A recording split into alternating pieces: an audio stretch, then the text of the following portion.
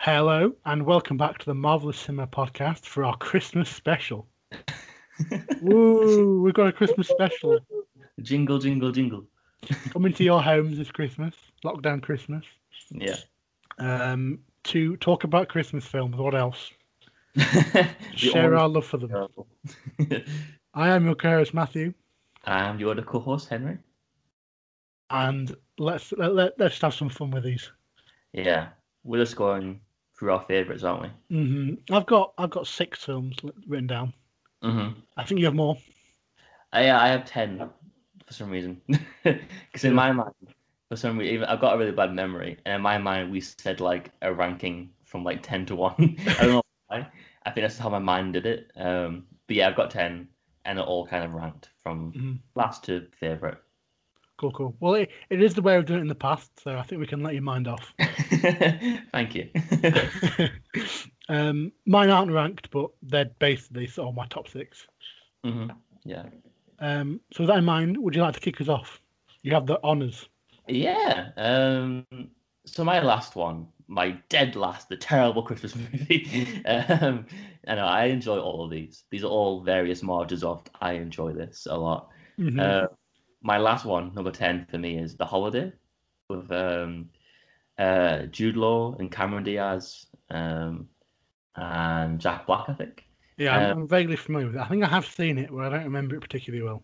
Yeah, it's a movie that it's weird because every year that I watch it, and this is why it's last, but I still really like it. But every year I watch it, I kind of like it less. Yeah, it's a weird one because it's still up there with like I watch it every year. But every time I watch it, I'm like, oh, I forget that I don't like these certain parts. And I think my big criticism of it is that it's 2 hours, 15 minutes, and it doesn't need to be. And it's not even that like the movie kind of is boring or anything like that. It's more just like there are so many scenes in that movie where I'm like, you can end the scene here and it's much more impactful. Like, I mean, I know it's a bit like, ooh, a bit up your own arse, like whatever, to be like, screenwriters, whatever, books or whatever, tell you to like, make a scene as short as possible. It's kind of like a principle to go by. But I can't help but think this is a prime example of like a film that doesn't do that. I mean, there's so many scenes, and they kind of annoy me every time, where Cameron Diaz, especially, just kind of talks to herself about what he's thinking and what he's feeling, and it's kind of like, if Cameron Diaz is a good actress, I feel like she can just relay this all to me with like actual emotion and not screaming at me about why she's sad or lonely. It's one of those like, just let this breathe for a minute. But yeah, I do still enjoy this movie a lot, and I do think. Have you seen it before, like at all? Yeah, I have seen it. I know it's on TV a lot. It's one of the first ones they sort of bring out when Christmas rolls around. Yeah, it's one they just sort of throw in on ITV2. Yeah, at the start of December and then replay it towards the end. Yeah. I saw it last night, I think, on ITV2 as well. Yeah, it's just one of those films where it's so heartwarming and so lovely, and it's based off a Nancy Meyers book, I think. Oh, that's right. Yeah. Yeah, and she's like, the what do you call it movie? The Notebook, I think. Oh, is she? I've never actually seen The Notebook, and that's one hell of a confession to bring out at Christmas. Yeah. Again, she writes very kind of overtly romantic novels. Like, there's nothing, I don't know, subversive or whatever you want to say about them. They are just purely high, like top quality of pure, romantic books, stories, whatever. And I think The Holiday is a perfect example of that sort of story messed well with Christmas. Yeah. It's not just a love story, it's also kind of like a family coming together. It's also people kind of like leaving their past behind them and kind of moving forward with new interests that are much more healthy for them. And even though I did just complain about it, I think there are some moments near the end where people are screaming about what they're thinking and feeling that really just land really well. And yeah, I think I also want to say that Jack Black is really underrated as a romantic lead. It's weird because Jack Black is, you would never think of him as like a romantic anything. Like, you think of him as like a primarily comedic actor, don't you? Yeah, It's he's over the kind of top, bounding in, mm, yeah. screaming, kind of. Even in I think King Kong, which he plays like a director, kind of half serious character. Um, Even that was kind of like rejected by everyone that watched it. And for me, aside from like one or two lines, I was always like really impressed by him for doing that, and in my opinion, at least, like doing it well. Um, and again, here I think he's definitely underrated as a romantic lead because he doesn't pretend to be like charming, if that makes sense. He doesn't do that classic thing with actors do where they put on like that weird kind of fumbling but kind of charming attitude, and Jack Black does this thing where he just brings in his Jack Blackness into it and just does like guitar sounds and musical cues with his mouth for like however long until the girl goes, he's all right. Yeah, I think he's underrated in that. But yeah, I do really like this movie, and I do recommend it as a pure romantic rom-com Christmas adventure thing. Mm. Um, It's yeah. also one of the ones that sort of stands alongside another film that I'm sure we're going to get to talk about. And it sort of gets played like on ITV2, ITV3 during the year generally as well. Yeah, it comes back every once in a while, just randomly. Yeah. Yeah, it's like yeah, and it's good when they play it like because they always play it at the start of Christmas, so that they can also get it in close to Christmas as well. Yeah. Which I think, it is a testament to if you made a Christmas film, if that happens. yeah. It's definitely one of those kind of like it's always on December. Like they've made sure that they've got time for the holiday. Yeah, And I think it's like one of them ones that where you don't you don't have to buy the DVD or the Blu-ray because it will be on. oh yeah, definitely.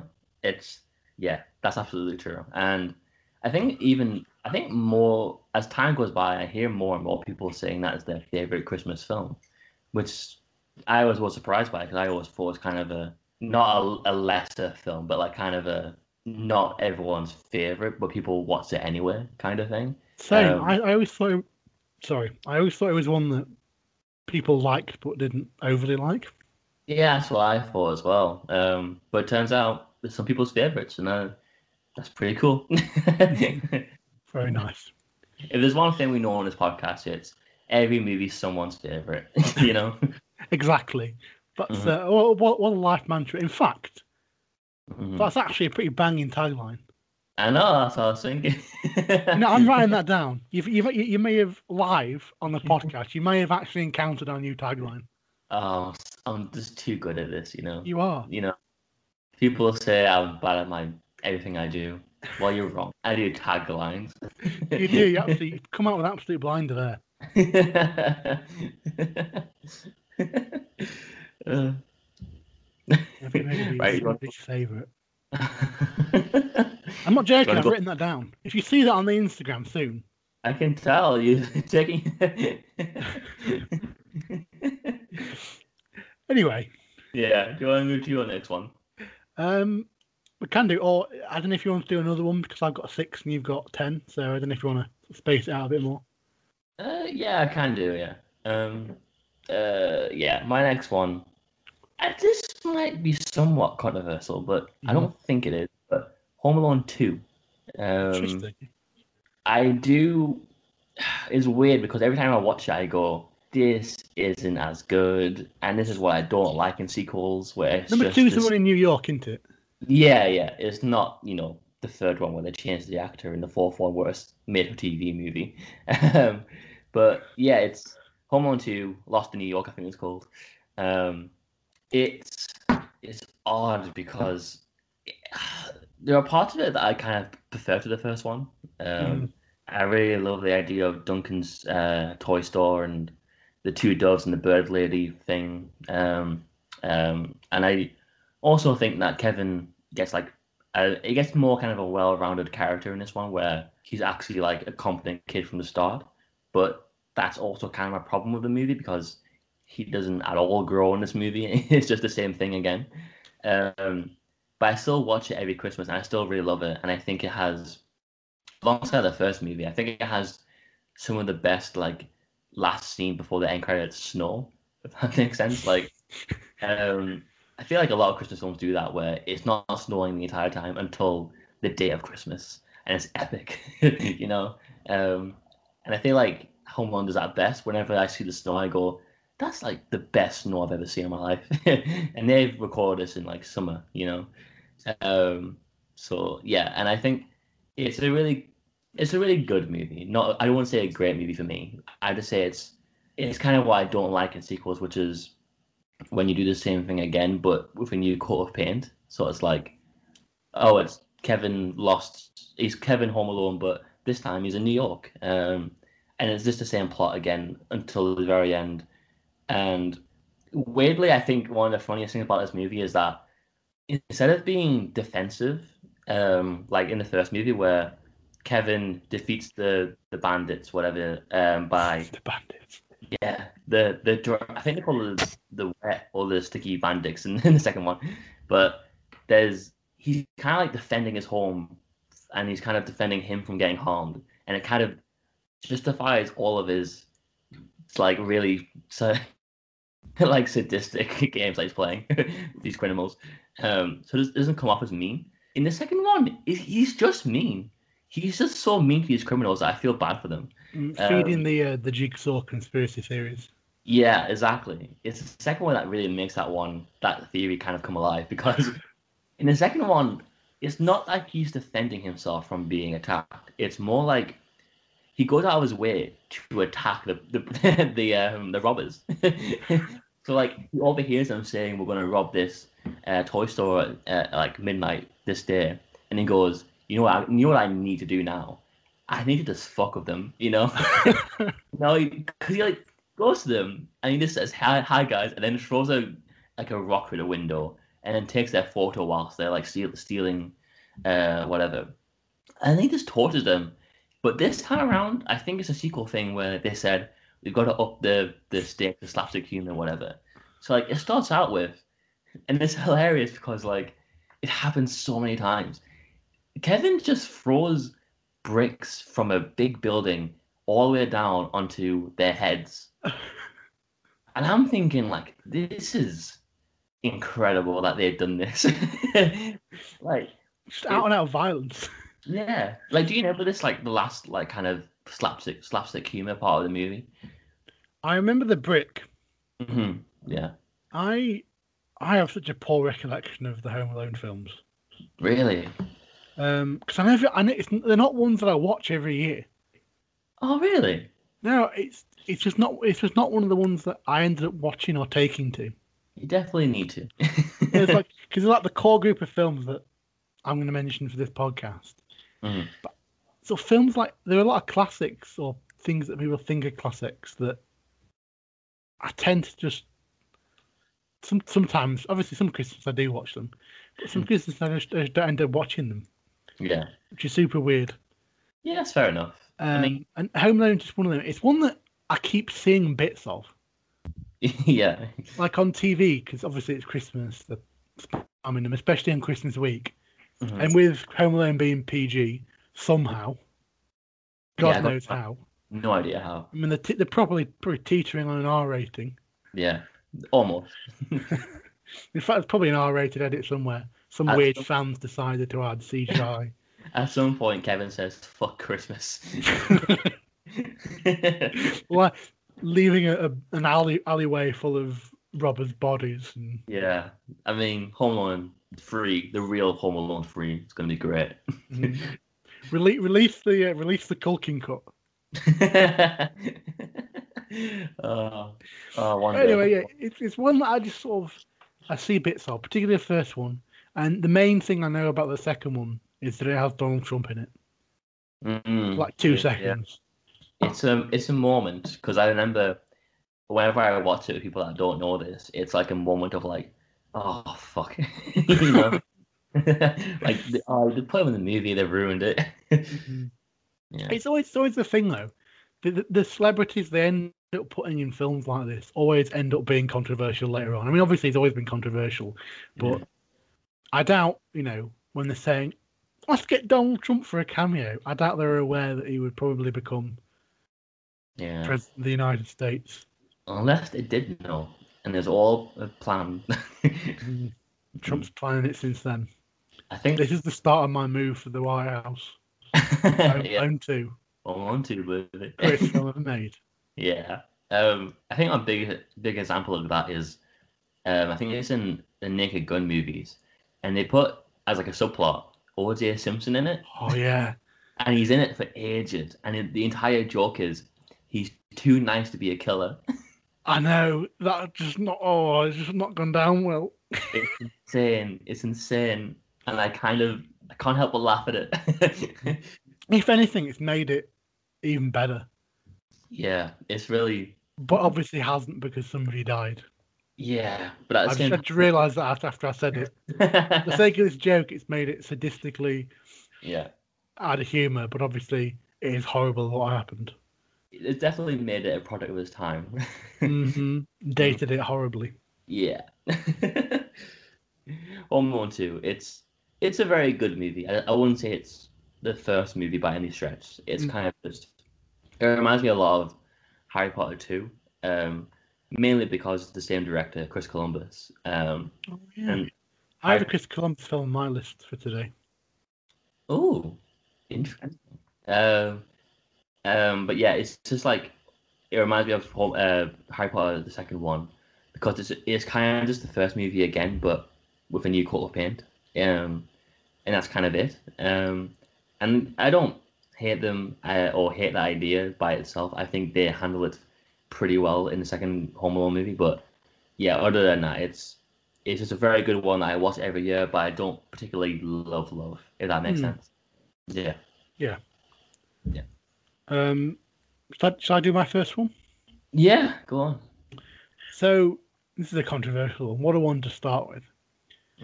But this is one that this Christmas, we sort of sat down. It's the first time my dad saw it. Me and Mum saw it at the cinema, and we decided that we really liked it, despite the fact that it was absolutely panned. Oh. The film is Last Christmas.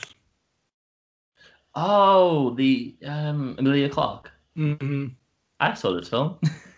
Yeah, I think we might even have mentioned it on the podcast Last Christmas when it first came out. Yeah, we might have, yeah. Basically, I'd like to start this by saying that when I watch a Christmas film, or when I think about a Christmas film, I sort of judge it with a completely different lens to what I would judge a normal film. Same, honestly, yeah. There is so much more you're allowed to do in my mind in a Christmas film that you're not allowed to do in other films. Yeah. Stuff Totally. that I would normally hate, fine, just do it. I don't care. It's Christmas magic. Yeah. And this is one of those examples. Spoiler warning for the film. It came out a year ago. Yeah. Wait, maybe even 2. Was it? I thought. Oh, it might have been actually. Yeah. Oh my god, I can't remember. No, it would have been second year because we only did the podcast. Yeah, we did. Because I explicitly remember mentioning this on the podcast. Yeah, it was definitely second year, I think. Last Christmas. 2019. It was Last Christmas. Right, okay. We won't be able to say that next year. Guys, it's the one time we're going to do this joke. We're going to milk it. But yeah, I think this as a film is infinitely better on rewatch. Really? Okay. I've only seen it once. Yeah, because you watch it the first time, and like I said, spoiler warning, you come to the twist, and it was revealed that Henry Golding's been dead all along, and he gave him his heart because it was a transplant. And you're watching it the first time, and you think, really? We're doing this? Yeah. You've taken the song a little too literally here. But upon rewatch, knowing the twist, I think it makes it infinitely more sweet. Really? Okay. Yeah, personally. People might disagree. Again, Christmas lens. Yes. Christmas tinted goggles. Yeah. Are firmly on. And I just enjoy it for what it is. And I just enjoy the banter between Emilia Clarke and Henry Golding. They have wonderful chemistry. There's a lot of just perhaps sickly sweet romanticisms in it, which critics behind the big desks at a magazine or media outlet thinking, oh no, we can't be having this. Yeah, yeah. So yeah, I understand why it was panned, hmm but I just find it so endearing. Yeah, It's just so sweet. It's just made by people you can tell are thinking it's a Christmas film. Let's have fun. And it's also one of the first films I've sort of seen, or one of the first things I've seen, where you can tell that Amelia Clark's having fun. yeah, she's very rarely having fun, isn't she? Like I feel like she's an actress that is incredibly talented, hmm but has been perhaps marred by being overlooked in things, or maybe not having the right project. The biggest example being Terminator Genesis. Oh, yeah, definitely. And even though I never watched Game of Thrones, I do feel she kind of got shafted with the ending. Yeah, that's a popular opinion, definitely. Um, so yeah, I just I just feel like they're enjoying themselves, which is one of the main things. hmm And it has nice sing along at the end, and Yeah. it's just nice. I mean, it's not even though it's in this list, it's probably not like an all time classic for me, hmm but it's one that I enjoy at Christmas. And I've enjoyed this year, and I wanted to mention it because I feel like it maybe deserves a bit of love this Christmas. Do you think you'll come back to it like every year? The same? Maybe Yeah. if it's on, then we'll watch it. Like if it's on a streaming service Mhm. this time next year, then we will watch it. But I don't think it's one we're going to go out and buy. If that makes sense. Yeah, yeah. Yeah, that makes sense. It's kind of like it could become the new holiday, you know? Kind of, yeah, I can see that happening. I mean, Yeah. I don't think it'll have that level. hmm I think it will It's, always have the aspect that it's perhaps critically not the best film. yeah, I Whereas guess. I think you could get that kind of stigma isn't with Holiday as much. I think also Holiday has more, big Hollywood stars in it, so it kind Yes, of it does. It's yeah. Whereas other than maybe Amelia Clarke and Emma Thompson, yeah. Oh yeah, yeah. you don't have those big stars in this. Other than maybe obviously you have George Michael's music, hmm because while I love Henry Golding, he's not like an A-lister yet. I think he will be. Give it 5 years. I think he probably will be. He's on his way. Yeah, but at the Yeah. moment he's not, and it has a lot of like you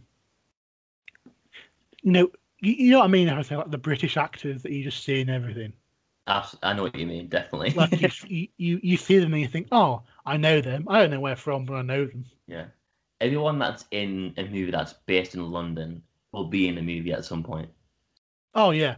Yeah. And also it has I just remembered the woman that owns the shop. Oh yeah. Um, where Oh is she? Michelle Yeoh. yeah. Yeah. She's pretty famous, I think, isn't she? I think she was a Bond girl once. Yeah, she was. She's Crouching Tiger, Hidden Dragon. Yeah, that So as well. Yeah. some Star Trek Discovery as well. Oh yeah, I saw 2 episodes of that and I forgot about I think I it. watched the first half of the first one. hmm I've heard mixed things on it. Some people love it, some people hate it. Yeah. She's also in Bro. Guardians too. I had a sneeze, but not really. Bless um, you. yeah. Thank you. Yeah, I think Star Trek Discovery is kind of a halfy wishy-washy kind of thing. Mm. People aren't loving it. I don't know. I don't think so anyway. Apparently, there's some animosity towards the writer, Really? Like drama? Kurtzman. Oh, the guy that made made Spider-Man 2. Did he? I think so, yeah. If Alex Kurtzman, Alex some Alex Kurtzman. Yeah, he's one of. I think he's one of the J.J. Abrams lot. yeah, he's part of that crew and he made admittedly he has done good things. He's done like Star Trek in the second one and then I think some other good things as well. But then, Oh, then he or had like directed The Mummy. yeah, and then yeah, I forgot about that. Yeah, he directed The Mummy. He was like he reminds me a lot of Simon Kinberg, who is he's at some point, produced or written some pretty good things, but for the most part makes some pretty bad things, and then also he just gets to be a director, and he made a Mm. pretty bad film. Yeah. Yeah, he's had quite a varied sort of track history. Started writing for like your classic TV shows like Xena, Mhm. Warrior Princess, Alias, which I think is J.J. Abrams. Yeah, that's J.J. Abrams. Yeah. Yeah. What else we got? Legends of Zorro, Mission Impossible 3, Transformers. Oh, yeah, he did. Yeah, he The did. writer on Star Trek. Yeah. reboot, Revenge of the Fallen, Mm. Cowboys and Aliens, Yeah. The Fringe, which is another J.J. Abrams thing. I think he's only good when he's with J.J. Abrams. I know. Into Darkness. Yeah. Anyway, yeah, we've got all that. Yeah.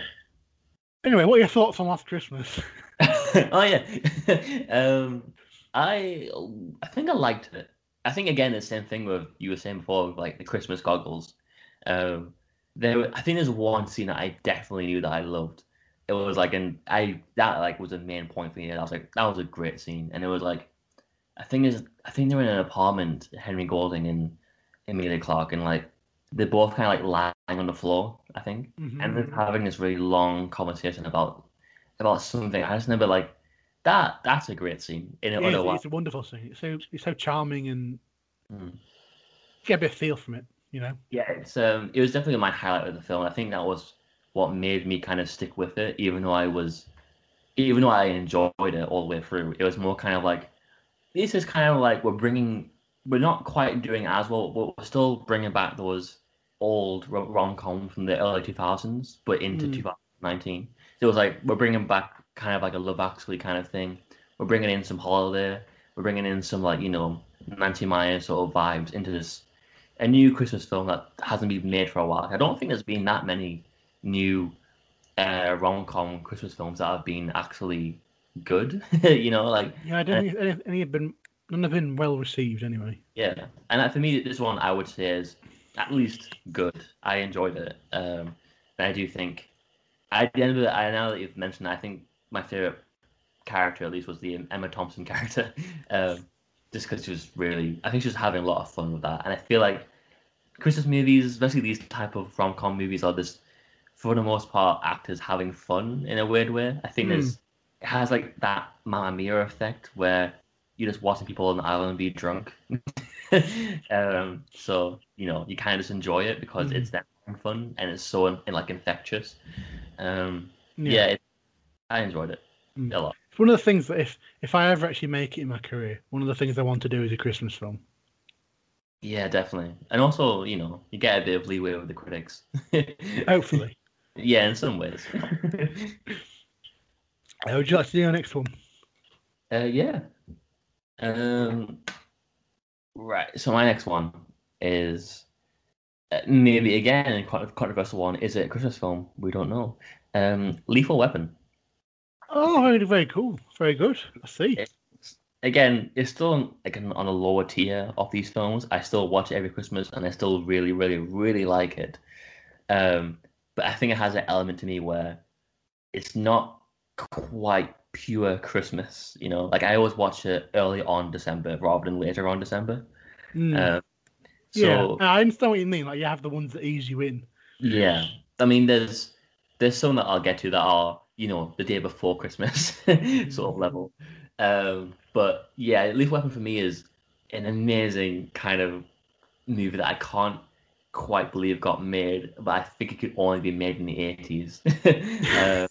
Because I think whenever I watch a film, it's kind of this weird thing where for the first like half an hour, I always wonder like, when is this film getting heartwarming? I forget when that happens because the film starts out with like this very like hard-boiled kind of detective noir story, and it includes Vietnam kind of backstory as well, a lot of cocaine trafficking and all that. It has a lot of really weird bad guys that like put their arm over fire to prove that they're loyal. Um, it has I mean the very first scene is a prostitute jumps off a building after taking some drugs and commits suicide, and then from this we go into Riggs watching TV by himself in a little caravan about to kill himself. And it's just a weirdly like it should be really depressing, and it should be really like just the worst kind of like, oh, this is like people that don't have a family during Christmas or people that don't have friends to be around during Christmas. And it's kind of like seeing that element to it where Christmas is a time for everyone being together, but like if you can't be together with anyone, then that must be so lonely compared to the rest of it. And it feels like that for the first half an hour. Um, But of course, like the story takes this like kind of weird turn with like the friendship that builds and builds between Riggs and Murtaugh throughout the entire film. Um, from the beginning, where like Murtaugh doesn't really like Riggs, for really good reasons, to be fair. Um, and I mean, for the first 20 minutes, we're not even really sure if Riggs is an actual police officer. We kind of assume that he's either definitely someone who's pretending, or is just straight up a criminal, and we have to reveal himself. So it's weird when like those very few moments in the first like half an hour where he does some pretty like some like kind of heroic things, and you kind of like, oh, he is a good person, I think. And yeah, it's just like and I think the contrast for me that works really well is, of course, like the Shane Black writing, which is very witty and kind of dark and crude, but also kind of, like I keep on saying, weirdly heartwarming. And I think the mix that's so good is Murtaugh's like home, really close knit family, red and green fluorescent lights everywhere, family home, compared to the outside world of like what the plot is doing and the people that they're killing and all that stuff. And that contrast is really kind of well handled. And I think my favorite sequence in the film was when I think it's like the first time Riggs goes to Murtaugh's house, and they just have like this dinner, and the dinner scene like lasts for quite a long time. It goes through dinner to like an after party kind of thing to them hanging out on a boat like outside the house, and then it goes to that to them drinking outside the house, and then this last kind of really like somber kind of moment between them two before he goes away in his car.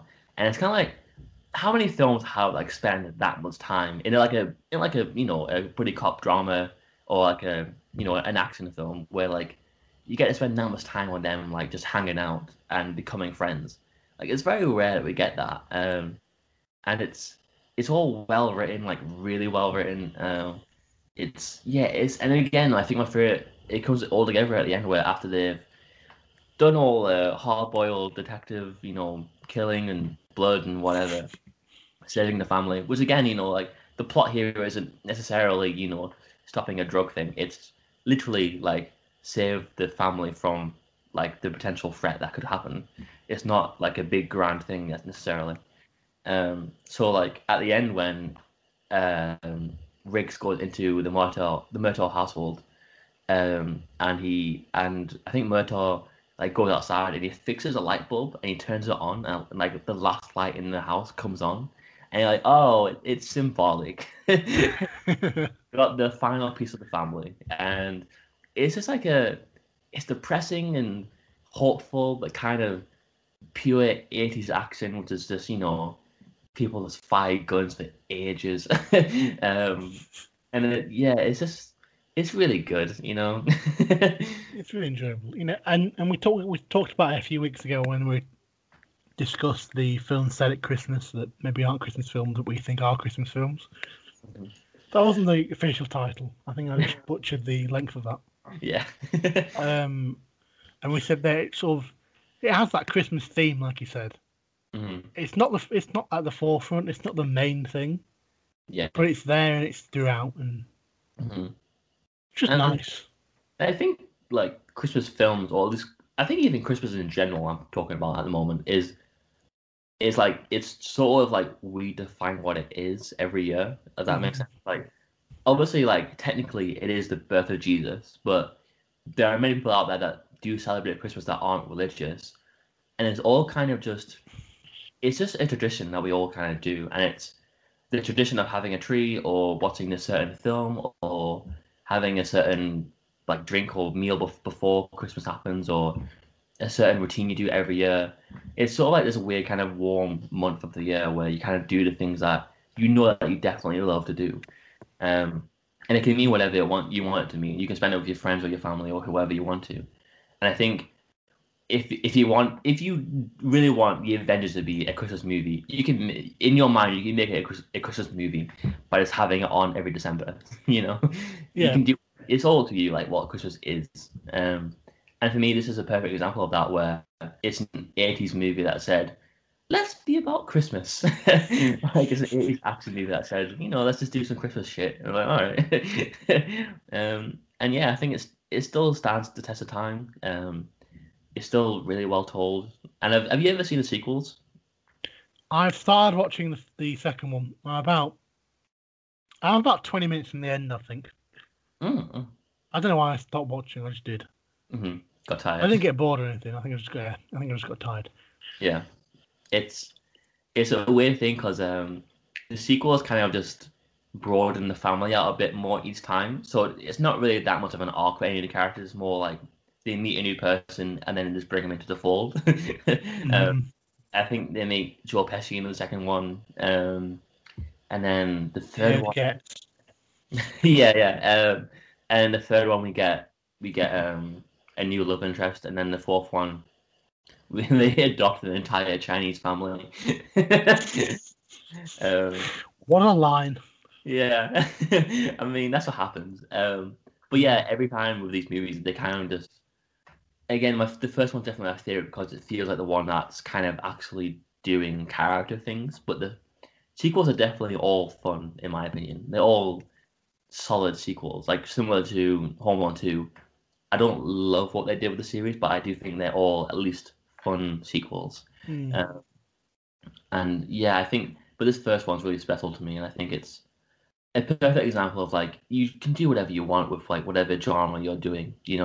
Like this technically is a hard-boiled 80s macho detective action movie at the same time as being a Christmas movie that I watch every year.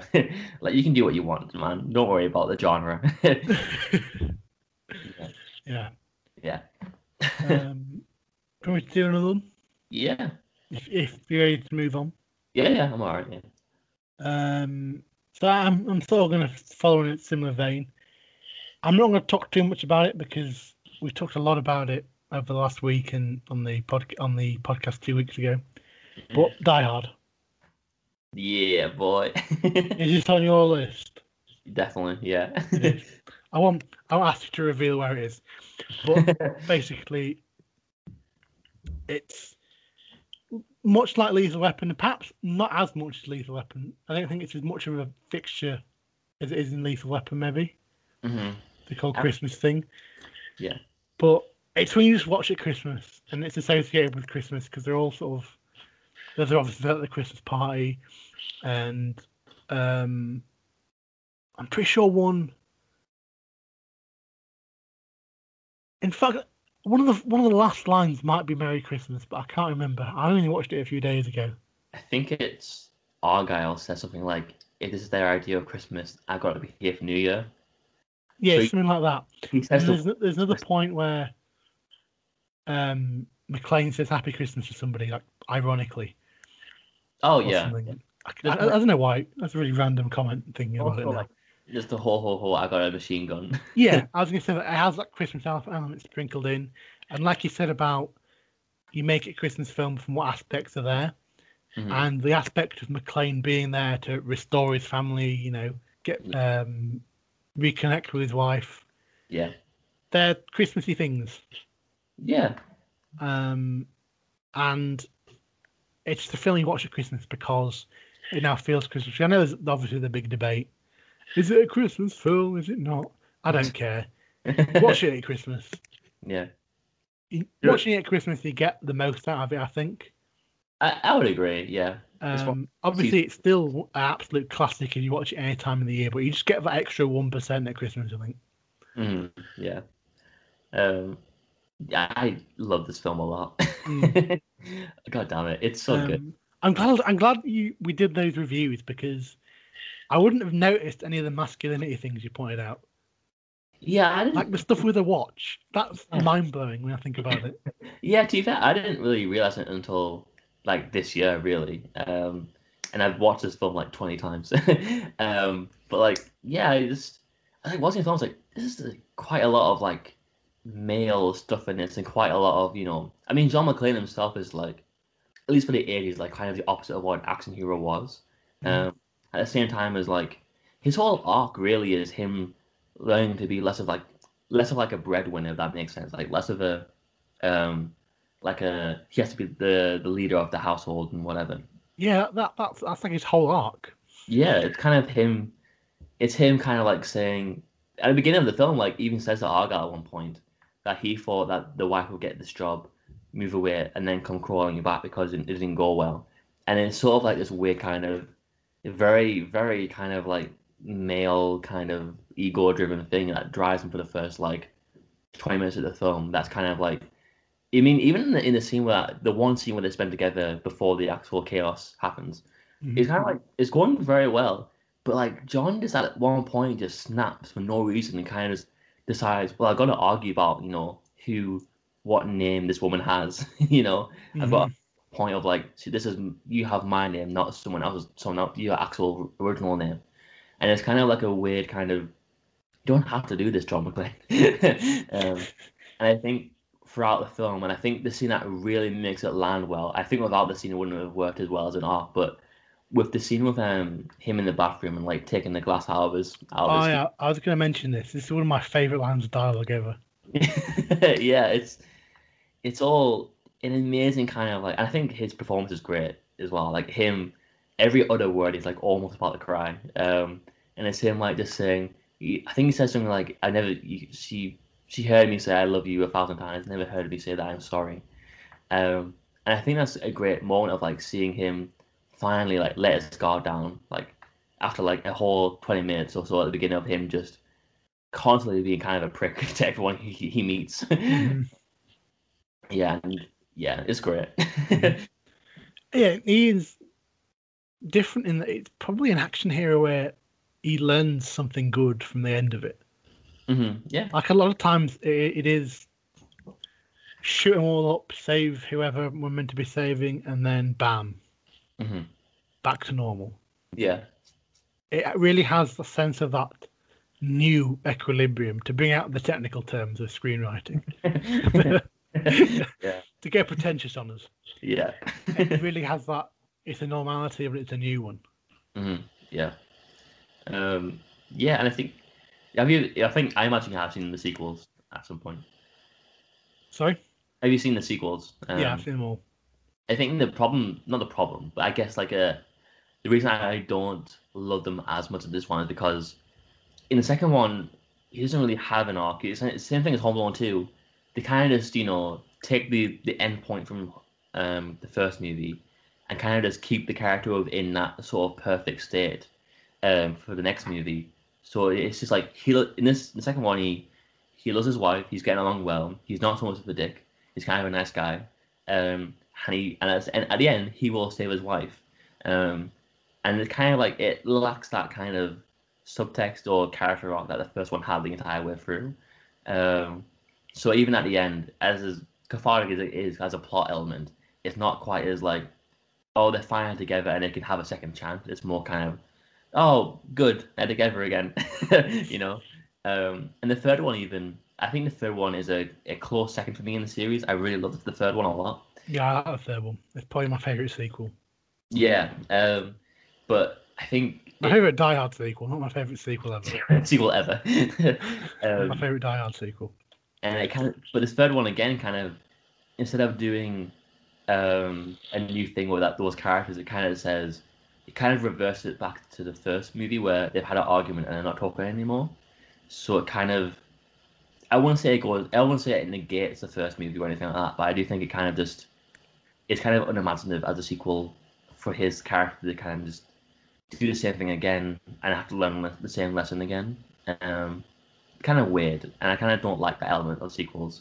And I think it's the reason why the first one is not only I would say the best told one, the best visually done one, the best plotted, and the best villain. It's also kind of like the one that I feel like is an actual story beneath the actual action, more than the other ones, I guess. But yeah, I love this movie a lot, and God damn it, that scene, I think the best scene in terms of like tension, and I don't know if you agree with me, but like that scene where he's on the roof and everyone's like, the entire like the hostages are all there, and he's screaming at everyone like to get off the roof, and they all think like he's a terrorist, so they're all like not doing what he's saying and being really scared. At the same time, the helicopter behind him was a sniper, at his head at the same time as a bomb beneath his feet about to go off, and he's doing all this with like shards of glass on his feet, and he's not wearing a shirt, he's sweating, and like it's just an amazing moment, and I love the music as well. It's just a good score by I want to say Michael Kaplan, maybe. Yeah, check. and it all leads towards that amazing moment where he jumps off the roof, and like everything just goes to shit. It's just what everything that has gone wrong, or everything that could go wrong has gone wrong. Even. Yeah, we only have the wife character left.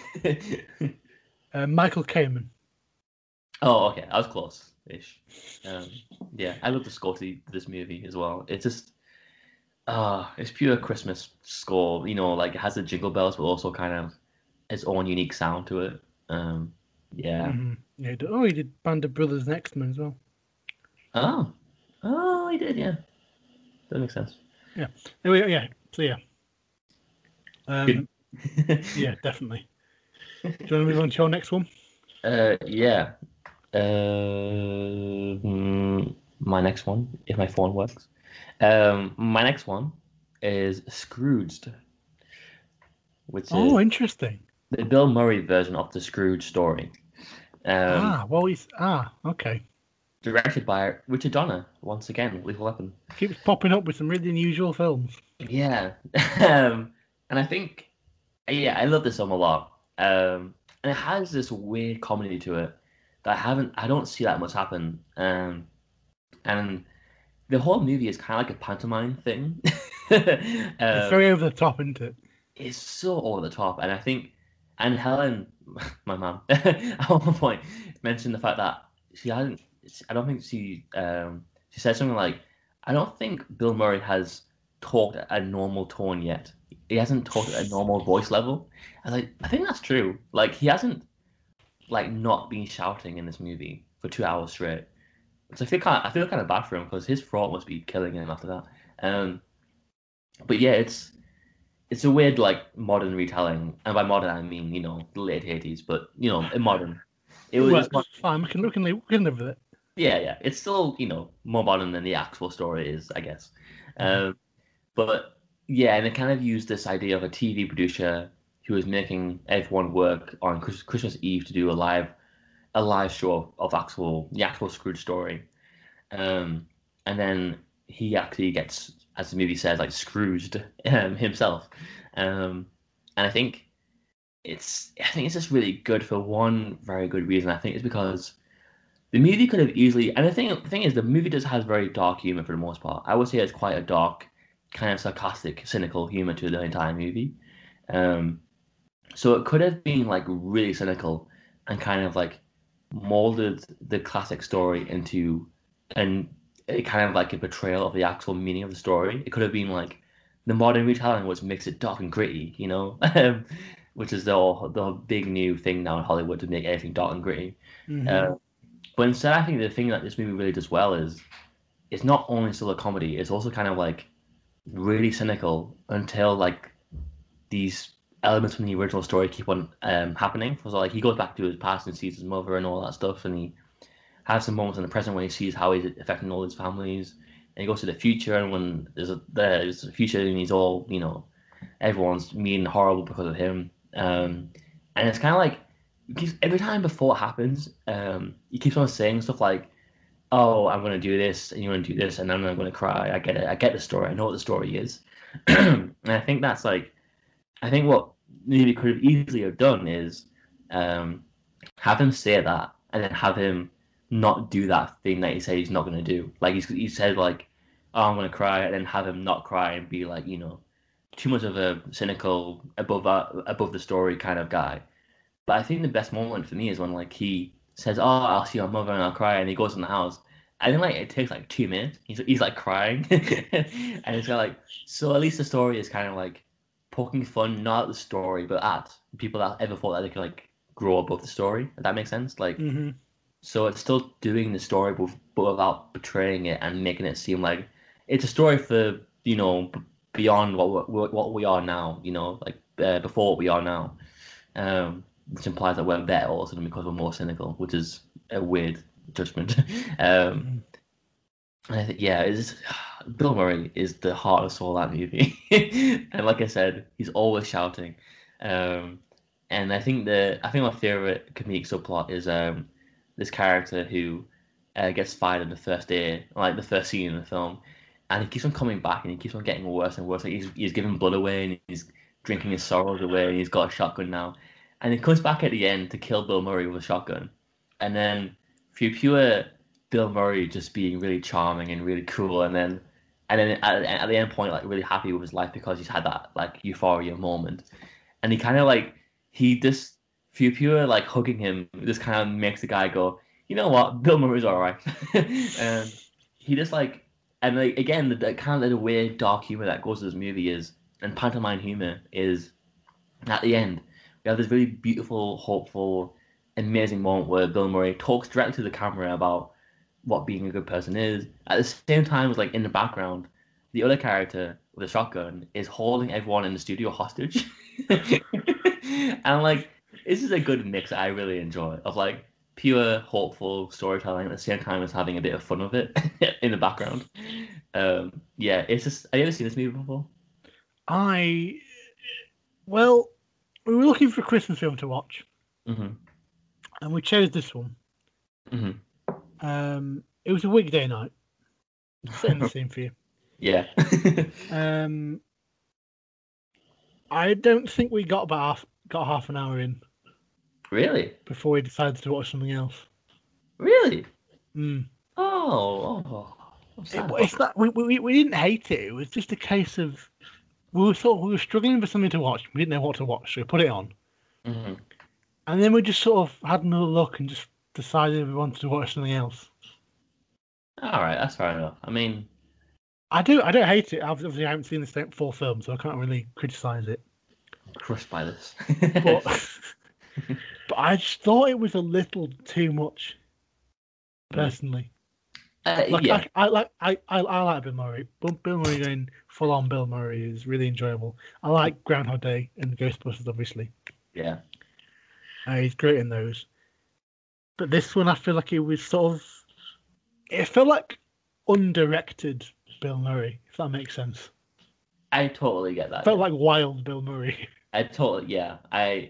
I think that's my feeling as well on it. It's Bill Murray who might have been drunk on set. I don't know, and just kind of shouting for 2 hours. And yeah, I get. Yeah, I know what you mean. Yeah. I was also surprised to see Thingy Allen's in this. Who? That's Karen Allen, is it? Oh, I've only ever seen her as Marion in Indiana Jones. Yeah. She's great in it, honestly. Yeah, I can't help but love this film for being. And the thing is, when I first watched it, I watched it from the halfway point. It was on TV once. Yeah.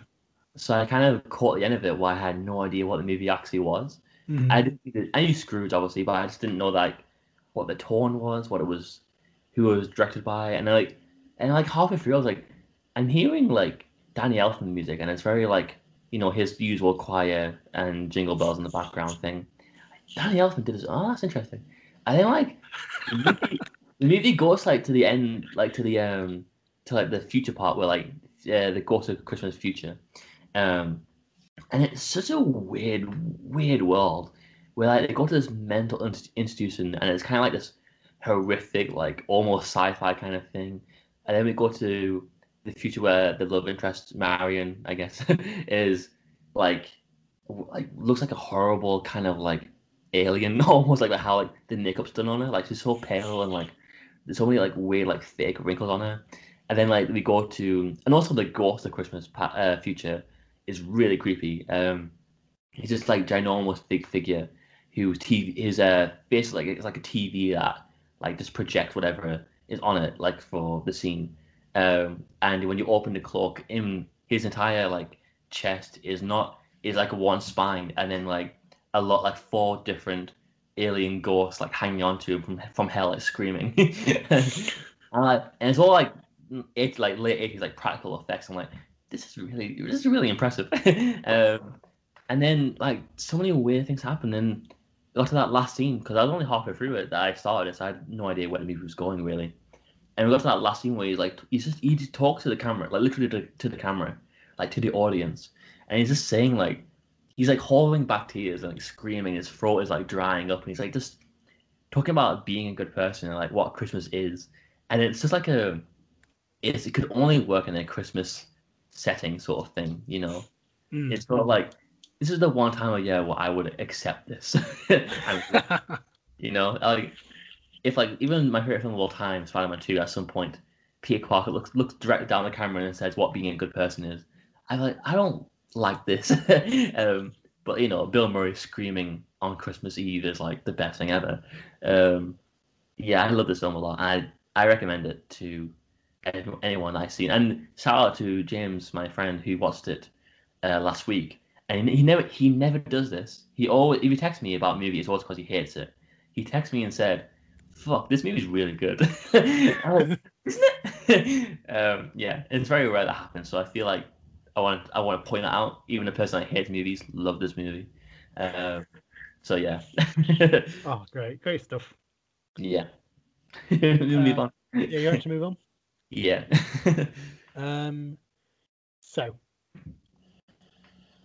my next one is one that I watched last year for the first time in ages, and I watched it again the other day. Mm-hmm. Such a weird film. It's Gremlins. I haven't seen Gremlins. Have you not seen Gremlins? Never have. Right, so flashback to last Christmas. I'm setting the scene again. So I remember I had seen it before. I must have seen it before, but I wanted to watch it again because I couldn't really remember it. Couldn't remember what happened. I knew about Gizmo, a little fluffy gremlin. Yeah. Cute and all, and I knew the rules. You know, you don't feed him after midnight. Don't get him wet. Yeah. And he doesn't like sunlight. I knew the whole lights out thing. Yeah. And so we watched it, and basically it starts with a dad going into the like a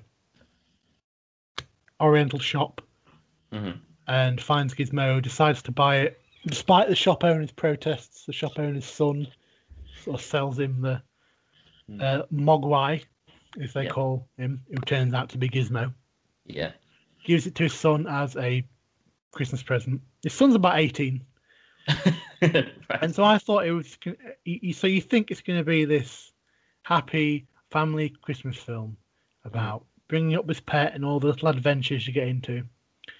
Then all of a sudden, it turns into the most extreme Certificate 12 horror film you've ever seen.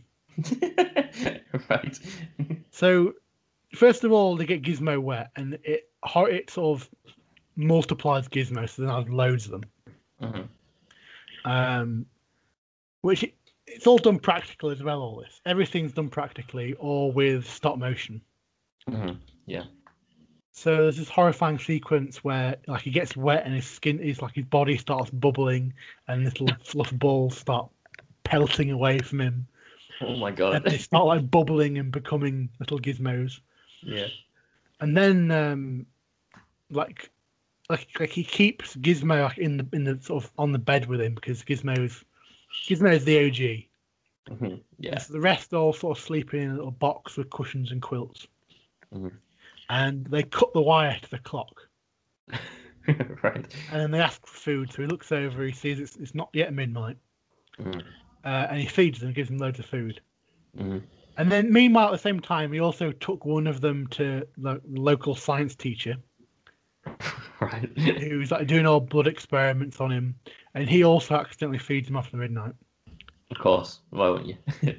And then, so he wakes up and they literally turn into the alien cocoons from Alien.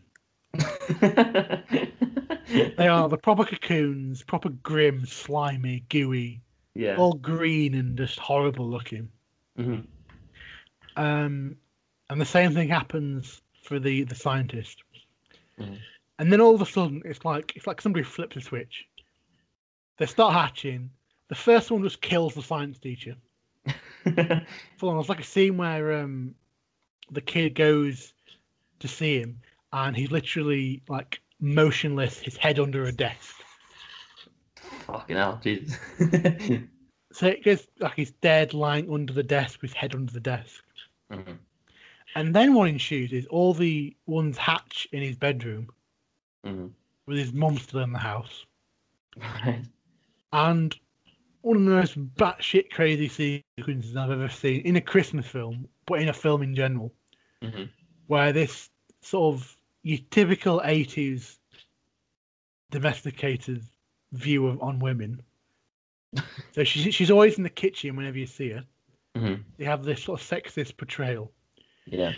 All of a sudden, she gets like a kitchen knife and uses all a lot of kitchen utensils to brutally murder several of the gremlins. Because like they've turned all evil. They've got like claws and they've got big ears. Yeah. They're all slimy. Yeah. First of all, she sees one in the kitchen, and it's playing in the blender. Oh god. Okay. So she turns the blender on, and it literally just splurts like goo and gore everywhere, like green gremlin guts everywhere. Yeah. And it just ends with like the thing still spinning and the gremlin's legs still dangling out the top of it. And it's just great.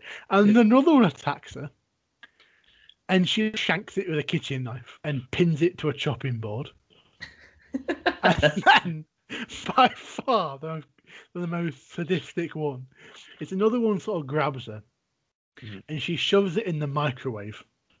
Oh god. And then turns the microwave on, and it explodes in the microwave. Jesus Christ. And then she's like, one's hiding in the Christmas tree, and it attacks her from the Christmas tree. And there's like more fights, and then the kid just runs in and with a sword and decapitates the gremlin. Fucking hell, what? And then it even gets worse, and then the leader of the gremlins goes to the swimming pool and falls in the swimming pool. So now there's literally hundreds of them. And there's like a big stop motion shot of them all walking down this little town's high street. Right. And they basically tear the town apart, and they murder so many people. Oh really? Oh my god! Like there's one that's like this old woman that's sort of, well, not old. There's this woman that's really angry throughout the entire film. She wants to put the main character's dog down and stuff, and she has a stair lift. And she comes down the stair lift, and all of a sudden the gremlins sort of hijack the stair lift. So it goes super fast. And as she's going back up the stairs, she gets in the thing, and it goes super fast and chucks her out the top floor window. She lands like in front of a cop car. That's pretty good. Another person gets killed with a tractor. They get flattened. Honestly, and then the cinema blows up. That's the one you're sitting in. No. Yeah, it's just a batshit crazy Christmas film. Yeah, I mean, I was sure that movie was like mostly a comedy. Oh, yeah, it is. It's a sadistic comedy. Yeah, it's one of those. It's enjoyable, but it's one that you sat there thinking, "What is going on? Yeah. What am I watching? This is so weird." Another example. You end up enjoying it because it's just so out of there. Yeah, I mean, another example of like Christmas movies can be whatever they want to be. Like, there's no like, I guess genre to it, really. Yeah, I never knew that about that film. I always thought it was going to be like, I knew that it had horror elements. I just didn't know it was going to be gore horror. Oh yeah, it's not super gory as well, but it's one where you show it to a kid, it's going to be terrifying. Yeah, I mean, also, there's like one of the police deputies who has like one scene is Jonathan Banks. Oh, okay. With the guy from Breaking Bad and Better Call Saul. I forgot his name. I have to. Mike Ehrmantraut. Oh, okay, yeah. Which is super weird because I'm watching and thinking, is that Mike? Is that my buddy Mike? So yeah, that's what I've got for Gremlins. I mean, I think I've seen 10 minutes of the second one. And the second one, was definitely a comedy. Yeah, I don't think I've seen the second one all the way through. There's one particular scene I remember where they're in like a canteen, Hmm. but that's all I seem to remember from it. The second one, from my very vague memory, had like a female gremlin in it that was seducing actual humans. It also had like I don't know people. I think gremlins at some point were like singing, like actually singing songs as well. One of the things about the first one is that Gizmo can sort of sing, Oh, really? Okay, I didn't know that. not like words, like he hums a tune. Yeah, and Gizmo in the second one has like a Rambo style arrow and bow and arrow. Remember that? I need to watch the sequel. I think it's weirdly kind of like love for being so different. It's kind Mm. of like I don't know how to put it, but like I guess aliens to alien, like kind of like a different genre of the same movie. I think so at least. Yeah, and this is what I was saying. This is written by Chris Columbus. Oh, is it? Oh, I didn't know that. Yeah, and they're doing a third one, aren't they? Are they? Doing a third one. Oh, I didn't know that. I don't know if the nostalgia for Gremlins is that powerful enough though for in the general audiences. Maybe not for general audiences. Yeah, to be a franchise. Mm, Might get a prequel. maybe.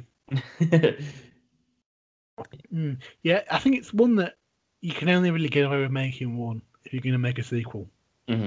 Yeah. Like all of James Cameron's films. Yeah. Yeah. Trying to move on. I'm just cautious of time. Yeah, my next one is Love Actually. Oh, I saw my list, so I can Yeah. talk about it at the same time. I think if you don't like this film, you can fuck off. It's one of the few opinions or movies that I have where I'm like, if you don't like it, I don't want to be friends with you. All right. It's it's just one of those. It's so good. Like it's just again, I am a big fan of like rom-coms or any genre movie that's not afraid to be its own genre. Like I don't particularly love it when a movie subverts by just for the sake of being like edgy. And I think this is one of the most pure examples of a rom-com. Like completely romantic and completely comedic. Is written by and I think directed by Richard Curtis. He did a lot of, I think, Four Weddings and the Funeral and all these kind of like every famous romantic rom-com from the 90s, including Hugh Grant, is from this guy. But yeah, I love this film. I think it's a really great example of like holding so many storylines together at the same time. It's incredibly rare that I ever feel in this film that I'm being disconnected through all the different like plots. Uh, and yeah, it's just like a famous film that I feel like everyone's watched.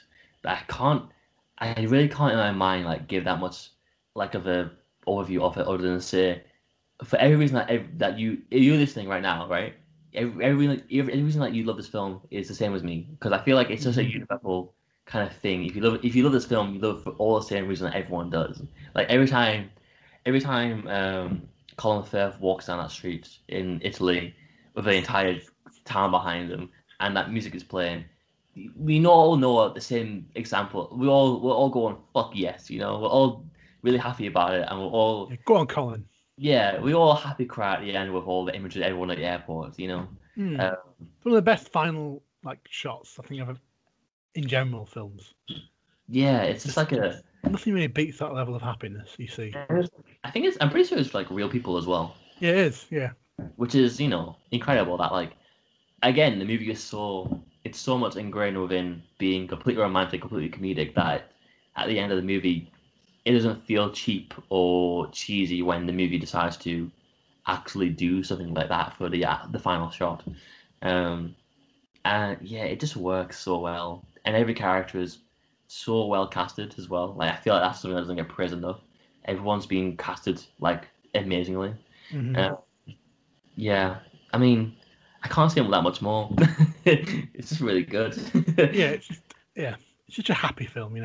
Obviously, there are sad Yeah. elements to it. I always get a bit sad with Emma Thompson Yeah, I mean, and the present he gets to Jodie Mitchell. yeah, it's heartbreaking, isn't it? Yeah, yeah. I cried. Also, Rowan Atkinson's in it. Yeah, he was like I guess the god of love. Like he just comes in and like just changes things around to like go for the better. Like he just, to a certain extent, he stops Algorithm from getting the necklace for his side romantic interest, Mm. and he helps the boy get to the airport on time and all that. So I kind of imagine him as like this universe's Cupid in actual Rowan Atkinson form.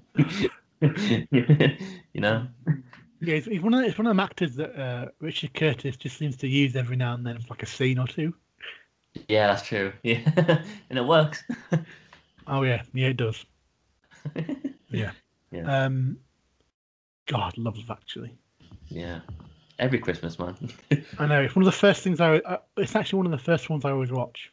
hmm I Like even like Christmas is here when you watch Love Actually. yeah, I even rewatch it. Like it was on TV, I will still watch it, even if I've already seen it yesterday. You know, Mm. Oh yeah, hell too, yeah, too good. it is. Do you want to move on to the next one? So I'll start Yeah, mine as well. yeah. Um, so my next one is Home Alone, the first one. Interesting. Okay. And Home Alone is, I generally think, a really, really, really well-made movie. I mean, I'm talking like even if you're looking at it like from a critical eye of filmmaking or whatever, it's it's so odd that like, I mean, this film it has to introduce this entire premise of how the hell are these parents going to forget their kid, without seeming like assholes, Um, how are we going to set up a character who's not going to be that likable until like halfway through, really? How are we going to have the idea that this house is going to get robbed set up really early on so it doesn't feel like a cheap conflict sort of thing? How do we set up this entire big family? How do we set up the entire like geography of the entire house within as quick as possible? As quick as possible. And like I swear to God, in the first 5 minutes, it does all this like so well. Um, we literally start the film with Joe Pesci in a police uniform in the middle of the house where he's about to get his teeth knocked out in the end of the movie. And we get to see the entire family, and they all have from the get go an immediate like line or dialogue, or even just like a look about them where like they've got personality and you know what their character is. Um, and then you have Kevin enter the movie, and he's likable and charming, but not in like a the cool kid like kind of sort of way of like that movies sometimes did in the 90s and 80s, where like the kid would always be like the coolest kid in school, and then like do the really cool thing by the end of the movie. And it never it just makes it a bit more boring. And I think having Kevin being kind of an actual kid who's not ready to be alone, have to deal with being alone, is an almost obvious idea, but like it just works really well. The film also looks amazing the entire way through. The film has that like weird like glow to it, where every light is kind of like a hazy kind of like misty light. Hmm. And every side character has like some sort of personality to them. And the shots and like the way the film is visually like made is kind of like from a perspective of a child. So like every shot of an adult is always like a very low angle, wide lens sort of thing. And like the way that Kevin is terrified by the next door neighbor is the same way like the camera and sound design like does it. It's like the next door neighbor is genuinely terrifying until the very end. um, it's it's an insanely well crafted film, and also like purely like enjoyable and full of so many classic scenes and so many really funny scenes. And again, like I don't know if I mentioned this, any John Hughes films in this yet, but Hmm. John Hughes wrote this film, I think, and he's like the master of this rom-coms and Christmas and the 80s. 80s, Yeah, just he is. any famous movies in the 80s um, was John Hughes in some way. Um, and this film is just great. It's so well directed and so well made, and also John Williams did the music, and it's great. Is he? Yeah, isn't it? Really? And I started watching the film like last week, I think, and I was like, oh, this theme is like a really good theme. And then the title came and I was like, oh, it's John Williams. I forgot about that. I never Yeah, knew that. yeah, it's an amazing theme that he's done for these movies.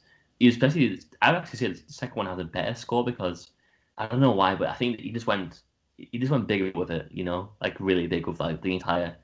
At the end, I think at the end especially is an amazing like Christmas theme that is forever in my head. You know, I will never forget that theme of like what Christmas is like just put into a piece of music.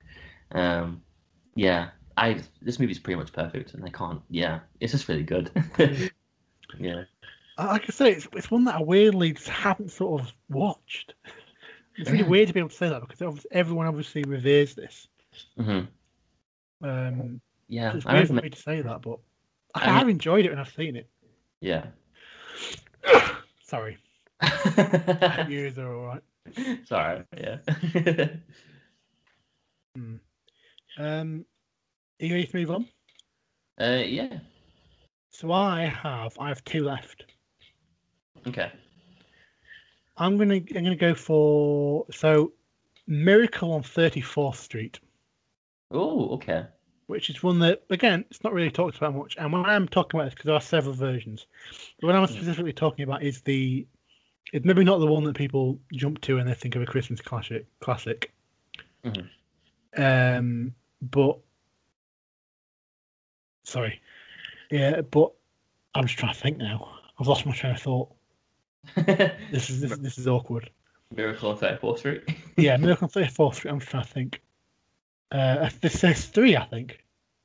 That's free? Three Oh, versions. okay. But this one, I don't think this is the version that people obviously laud as the original, the classic one. But this is the one with Richard Attenborough in it. Oh, okay. Right. And it's the one we watch every Christmas. It's one of the ones we watch close to Christmas Day. My mum likes it as well. Mm-hmm. Along with my sort of pick I'm gonna get to after this.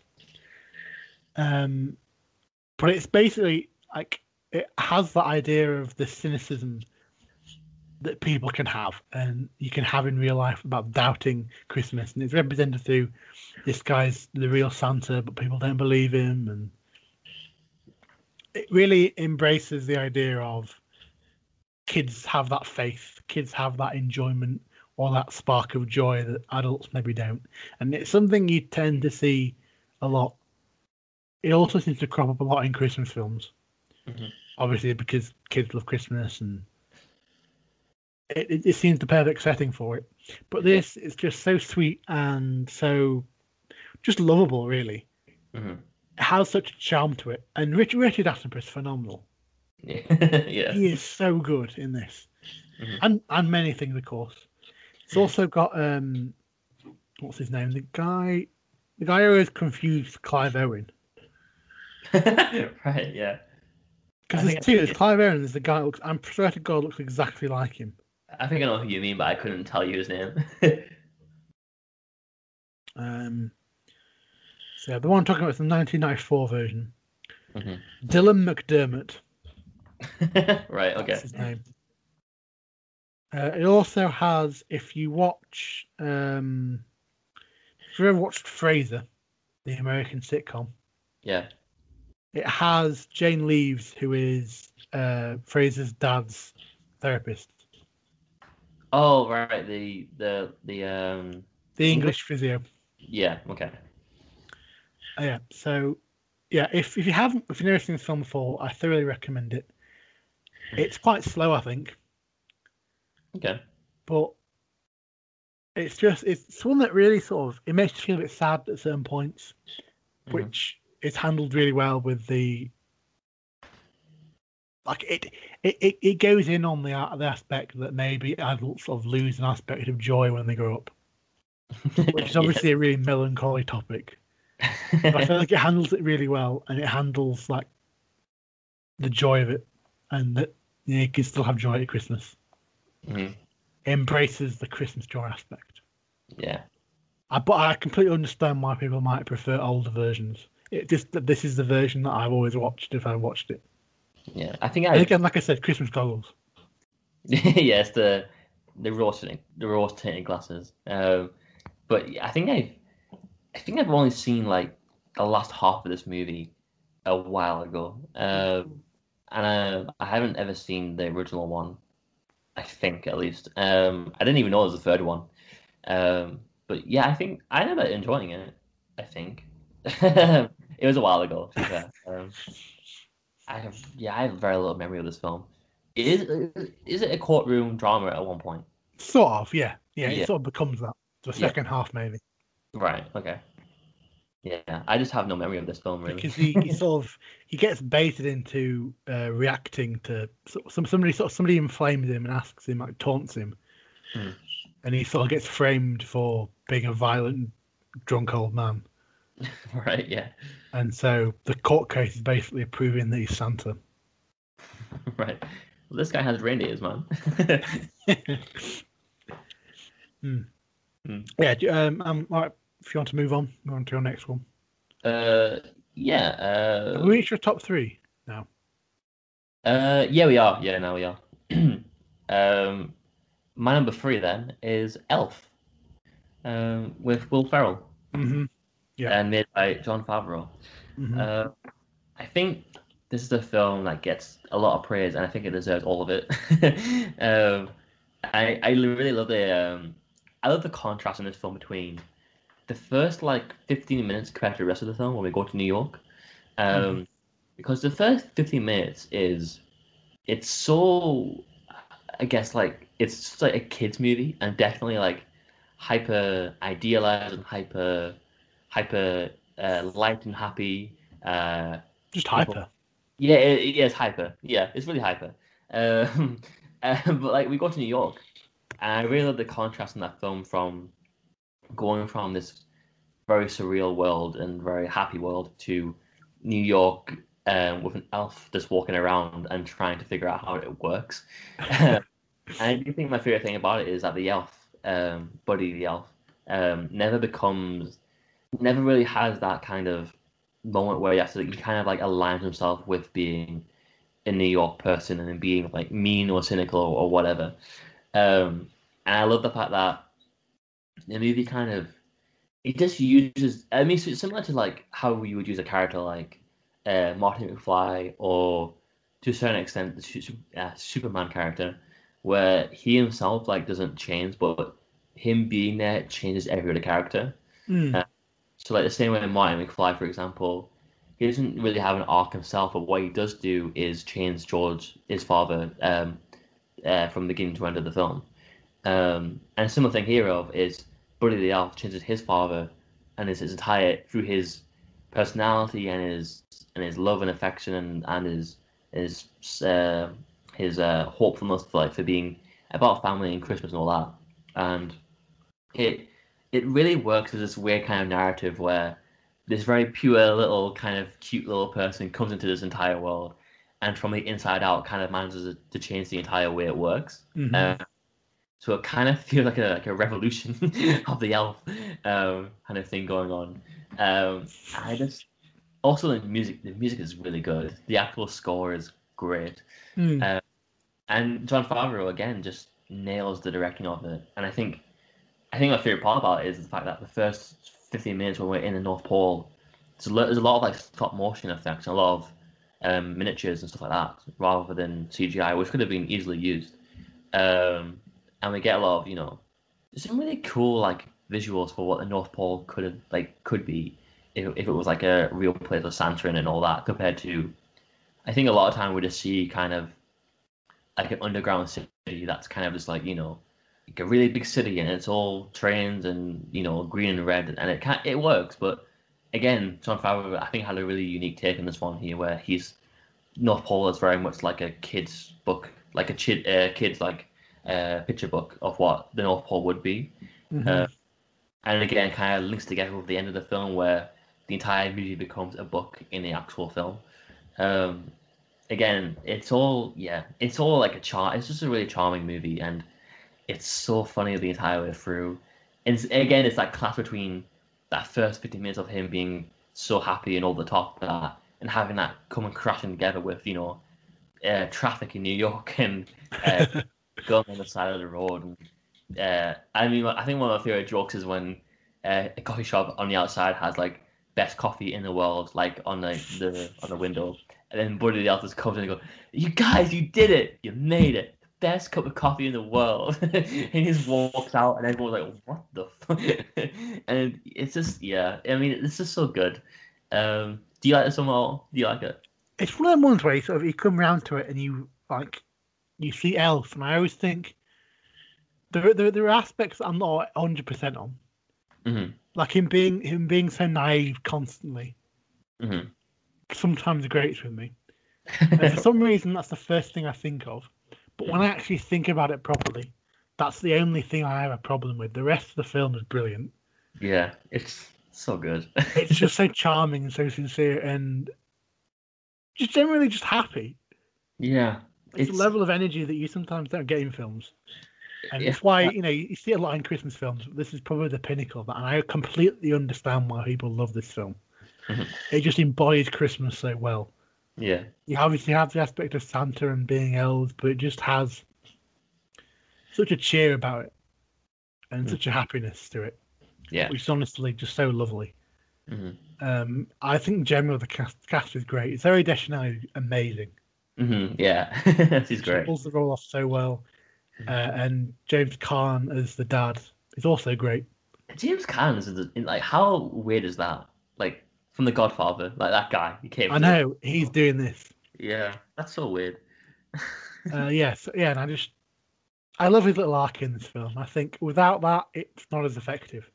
Yeah, I definitely Like agree. you say, it's about him changing other people in the film. Hmm. Yeah. And it has that classic Christmas movie thing where at the end it's all about believing in the spirit of Christmas. And Mm. how what even if it's like a bad movie, no matter what, if the end of your movie has literally like belief in the spirit or something, I'm in. I'm all in. Yeah, so am I. It's always Especially in a so Christmas film.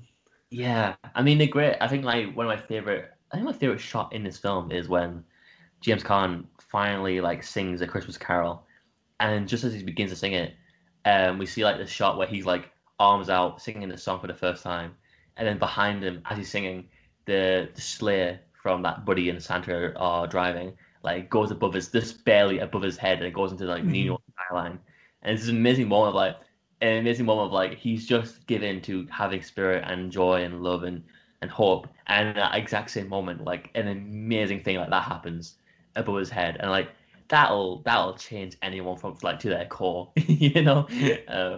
And it's an amazing moment. I think, yeah, I mean, Christmas movies they're at their best for me when like they're just so sweet and loving and heartwarming and just what they should be. I think at least. But yeah, that's my opinion. Yeah, I completely agree, and I completely agree about this film.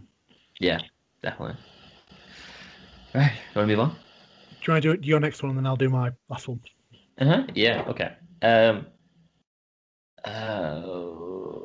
So I have kind of skipped over Die Hard, which is my number four. um, Okay, yeah. because I feel like I said it quite a lot when I said about it last time. Yeah, I was also going to say, like, when you mentioned about setup in Home Alone, Yeah. I feel like that also applies to Die Hard. Oh, yeah, definitely. It's it's so good. Uh, But my number two, I think I might be quite surprised because I don't think it's that many people's favorite. But in my household, it just is the favorite, or almost the favorite. My second one is The Santa Claus with Tim Allen. oh yeah, yeah.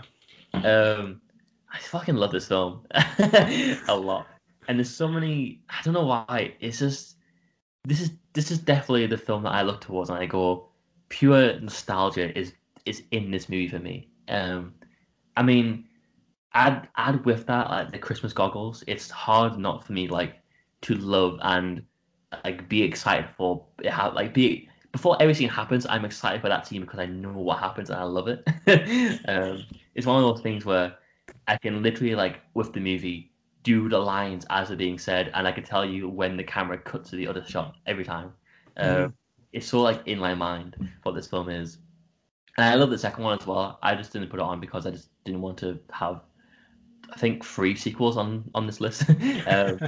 But yeah, I think it's just it's so good, and as controversial as Tim Allen has ended up being, I think at the moment, I think he's really great in this role. I think he's actually perfect in this role as Santa Claus, which is surprising because I wouldn't really say that otherwise. Like if he wasn't in this film, I would never go, Tim Allen, yeah, Santa Claus.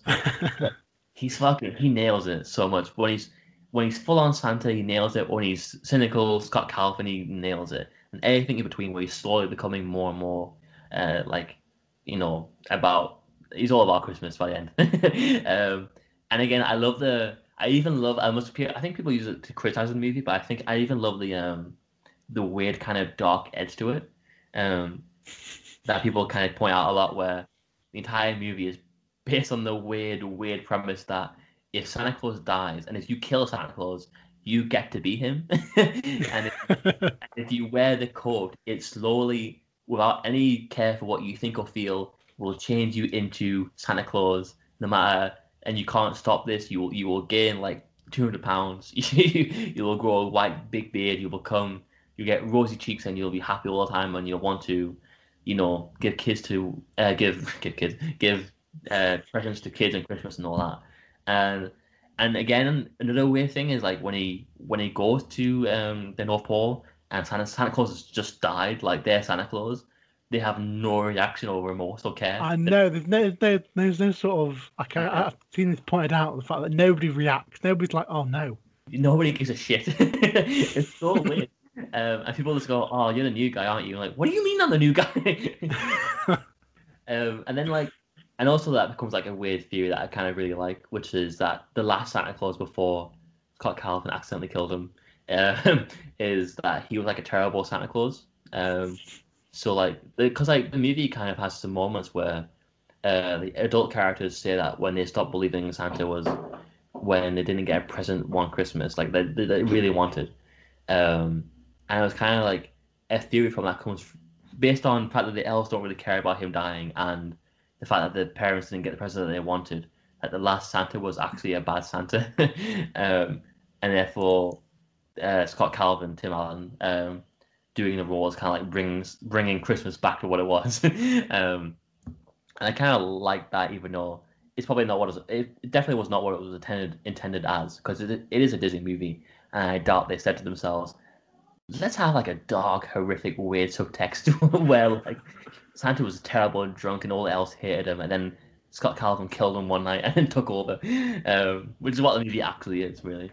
But I'm willing to look by all that and kind of actually see it as a weird kind of charming thing, because I just love the rest of it, and I can't deny that it's pure nostalgia, like in a movie for me, and it's also it's a good movie anyway, I would say. I just love it so much. It's another one that I very little recollection of. Yeah. Like my biggest exposure to it is the recent videos that have been on, Mr. Sunday Movies channel. Yeah. Oh yeah, I saw like the thumbnail for those. Yeah. Yeah, that's probably my biggest exposure in memory. Mm-hmm. Yeah. I'm vaguely familiar with the scene where he like transforms into the beard. Mm-hmm. Yeah. Like I've seen that before. Yeah. And I also know about how originally the way that the old Santa died was going to be more more graphic. Apparently, he was supposed to shoot him with a shotgun or something. Which Disney do one thing and make like a remake or Disney Plus version where that happens. Yeah. Release the shotgun cut. Release the actual Tim Allen cut. Yeah. But this is it's just all good. It's all good, I also love the second one. I actually think it in some ways it kind of I don't know if I would say better, but it's kind of a bit more well-rounded, I think. But the third one is a low point for the trilogy, and kind of I used to watch it with the first two every year, but I think in the past 7 years I haven't watched it at all. I kind of avoid it. In my mind, it's the first one, second one, and the third one didn't really happen. But yeah, I love it a lot, and I recommend it to anyone all the time, even if you don't really like it, because it's just so fun. Yeah. But yeah, that's it. What Christmas is all about. Yeah, boy. Sorry? Yeah, boy. Oh, yeah. You like to move on? Yeah. So my final pick, one of my all-time favorite Christmas films. I love this so much, and it is Muppets Christmas Carol. Oh, okay. Have you seen it? I've seen it once last year and I loved it. You watched last year. I adore it. I love this film so much. Michael Caine and Scrooge, brilliant. Just the way the Muppets are used, the two narrators. Oh yes. It's just so Christmassy. Yeah. The songs are just brilliant. It's my favourite Muppets thing. I just love the Marley and Marley song. The way that the Christmas Carol story is moulded, but the way it just fits so seamlessly with the Muppets, and the way that the Muppets change certain aspects is just brilliant. Like Fozzie is Fozzie Bear. It exudes that joy, even though it's Christmas Carol, which is super depressing. You have like Michael Caine, legendary Michael Caine as Scrooge. Yeah. Absolutely nails it. Brilliant. He really does. Yeah. And then the fact you have just such joy, like such Christmas joy through the Muppets, this ultimate children's thing, the Muppets. And they sort of bring this Victorian London to life where you have some of them are humans, some of them are Muppets. I think Colin Firth's in it, maybe? No, it's not Colin Firth. It's because Colin Firth is the son in the animated one, isn't he? Yeah, I think so. The son is not the son, the nephew even. In this one, the nephew is Steve McIntosh. I have no idea. His name is. He's in Luther. Oh, okay. That's been a while since I watched that. Anyway, yeah. But yeah, and it's just such a joyful and happy thing which is weird for something that a story that isn't typically as joyful as this. It's sort of, let's just take this depressing sort of epic, I suppose you'd call it. Yeah. Epically dramatic tale, and let's just have fun with it. Have some Muppets in it. Yeah, and it is. It's just purely brilliant. I adore it. Absolutely adore it. I have it on DVD, bringing it out every Christmas. It's either Christmas Eve or day before Christmas Eve. Yeah. I mean, I think my favorite part of this was always when the narrators would like change the story sometimes. But it's like being there, they would like say something that would change it all. I always really enjoy that. Yeah. And I just love the way that there's also that self-referential kind of with the narrators where like they say the Muppet's name instead of the character's name by mistake.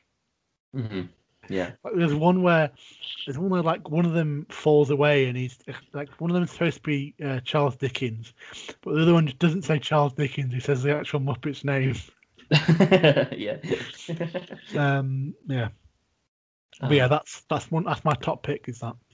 That's another one where it's like I imagine Michael Caine on set doing this film and just thinking, I'm so lucky to get paid for this, you know. I'm just with the Muppets, having a good time. Yeah, and people like want me to do this for money. Yeah. Yeah. Your number one pick from your list. I think I know what it is. Yeah, my number one pick. I think it's to be everyone's number one pick, unless you're an idiot. And by that I mean do what you want. I'm okay with it. My number one pick is It's a Wonderful Life.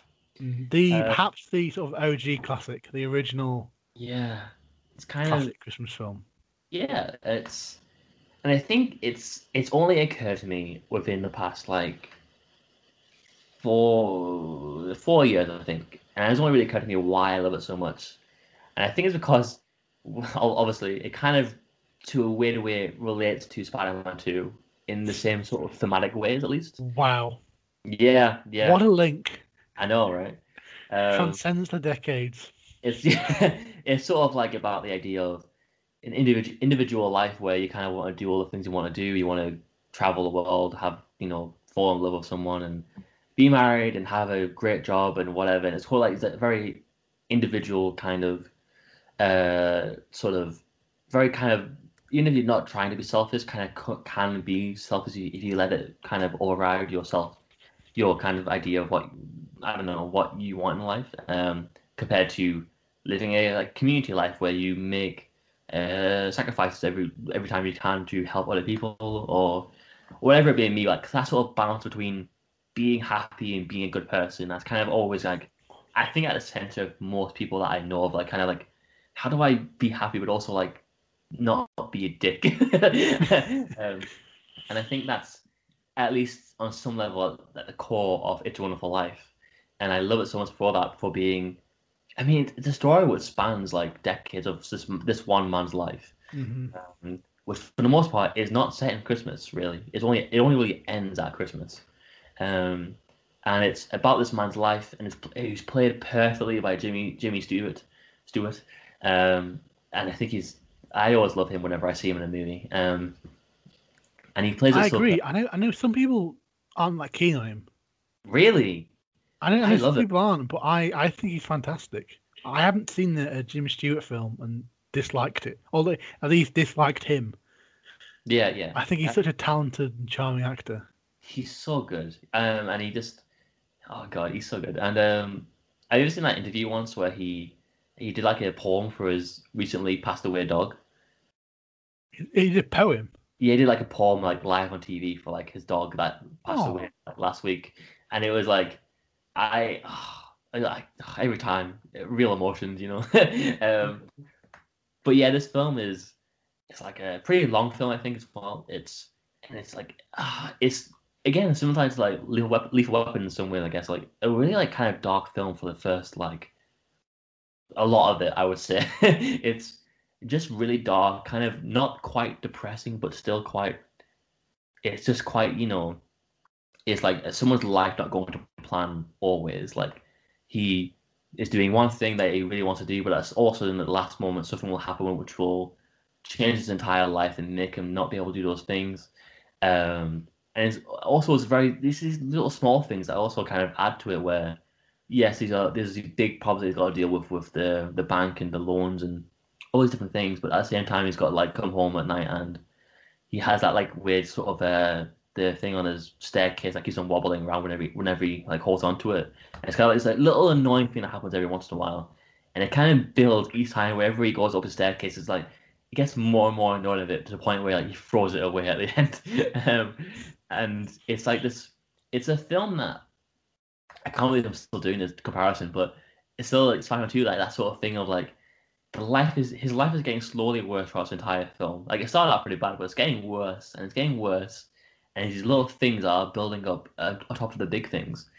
And it gets to this point where it's like, what's the point of any of it? And he has this moment of like just letting go. And in Spider-Man 2, it's like him not being wearing this Spider-Man suit anymore, but also it's in Wonderful Life, it's kind of like this weird kind of, and it's very dark moment that everyone calls out for being. Every year on Twitter or whatever, it's always this big thing where it's Wonderful Life. It's actually darker than you realize. I'm like, I know it's darker than I realize, but it's just, yeah, if you say it every year, it can't be darker than we realise because we know it's pretty dark at this point. exactly right. But yeah, he contemplates committing suicide for real. He's like literally about to jump into an ice cold river and drown himself, I think. And again, it's like this weird kind of moment of like, this is a low point. Like we've seen some low points in films where like the characters are low before the third act twist or whatever you want to call it. We've seen some pretty terrible, like really downbeat, like actual endings as well. But having a Christmas movie that's a classic and all that, and for the most part, I know people are saying it's depressing, but for the most part, it is kind of a jovial, comedic back and forth between depressing and really happy movie. Mm. How to get to that point where you can't even you as an audience can't really see another way out in terms of like he's gonna go to prison for this. He's not like it's not his fault whatsoever what happened with the bank. And then Clarence, this angel figure who was set up in the beginning of the film, kind of comes into play and kind of through very mystical means shows George Bailey, the character, what the world would have been like if he didn't exist. And it's just this very emotional thing because it's not like he would have. It's not like he, with his presence, he managed to stop poverty or stop nuclear war. It's more just like without him here, people wouldn't be. The town would have went the way of the enemy of the film was Potter. I think Harry or not Harry, not Harry. Someone Potter.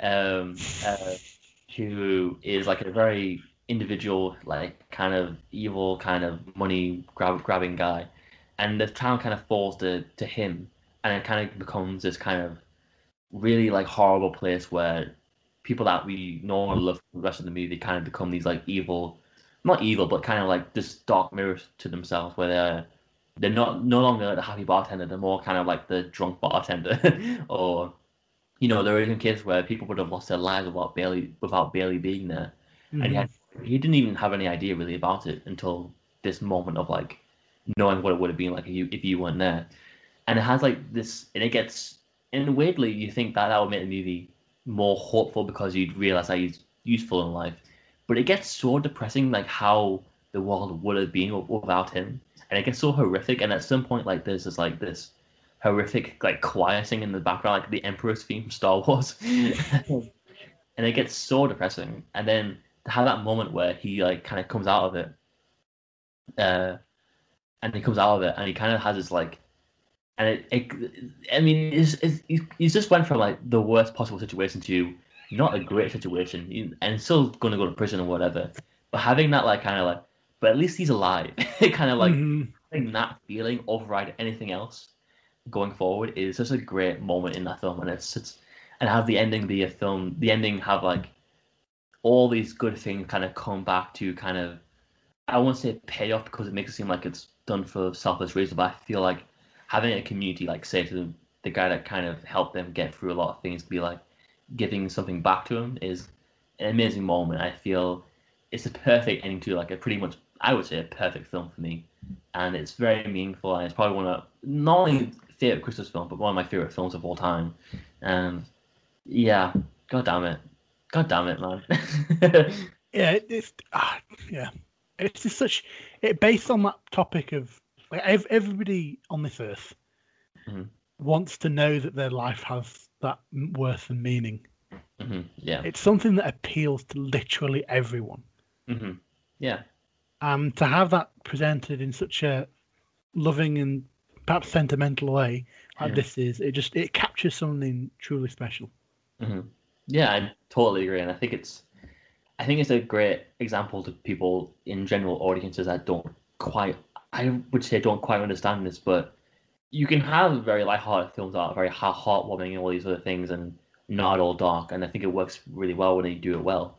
But I feel like the movies that often to me are the most euphoric or the most like happy tears or whatever are the movies that like at some point get really dark, Like my favorite film, Spider-Man 2, is a movie about a young 20-year-old guy who is like getting really, really depressed for the most part, and then at the end having a moment of euphoria, and having that contrast between darkness and light, it makes both of them much more stronger, Yeah, it's something that I've mentioned before, and it's one of them things that I feel like if you want a filmmaker that completely understands that best in sort of the modern era, you look at Taika Waititi films.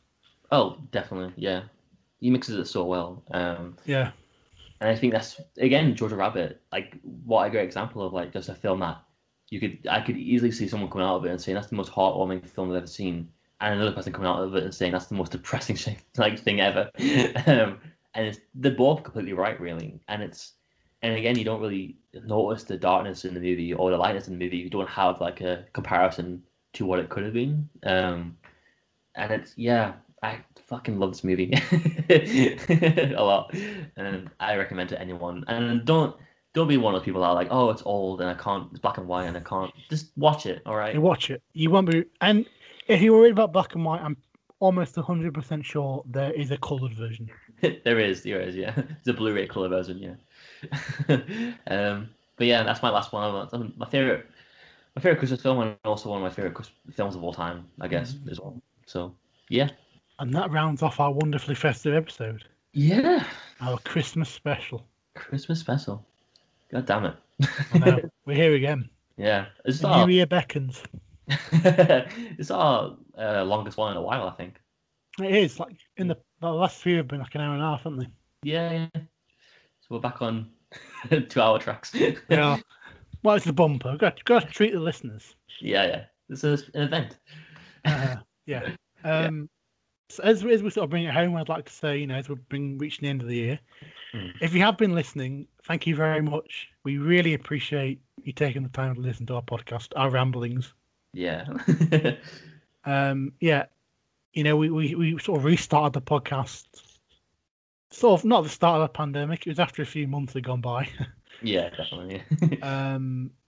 But yeah, I've really enjoyed bringing it back, and I hope it's been enjoyable for you. Yeah. I mean, it's just thing like really fun to do, isn't it? Because like you don't get that many opportunities to talk for 2 hours about what you like, you know. No, it's true, and it's a really good opportunity, and it's an opportunity I will treasure for a very long time, I think. Yeah, I think same here. I mean, and if you're listening and you're actually enjoying it and keep on coming back as well, like thanks a lot. Like really, like generally, like really, deepest thanks because like that's amazing that anyone would listen to us too for this long about movies and stuff like that. This has been great. Yeah, it has been really great, and we hope to continue it. Yeah, for as long as possible until we're dead. Until we have flogged it. Yeah, until we sell it off to Disney. And who knows? Maybe they'll keep us on. Yeah, I don't know, man. We might just be like producing it. Maybe we'll see. Yeah. Yes. Thank you for listening to this Christmas episode. Mm-hmm. Thank you for listening to any of the episodes. Yeah. Even ones you didn't like. Thank you for sticking with it. Yeah. Yeah. So, yeah. Happy Christmas. Yeah. And a Merry New Year. Yep. Switched them around. Look at that. Yeah. Subversive. Yeah. Seriously, have a wonderful Christmas. Yeah. Have a wonderful New Year. Yeah. Thank you for listening, and you'll hear from us again soon. Definitely. Yeah. Thank you very much. Bye.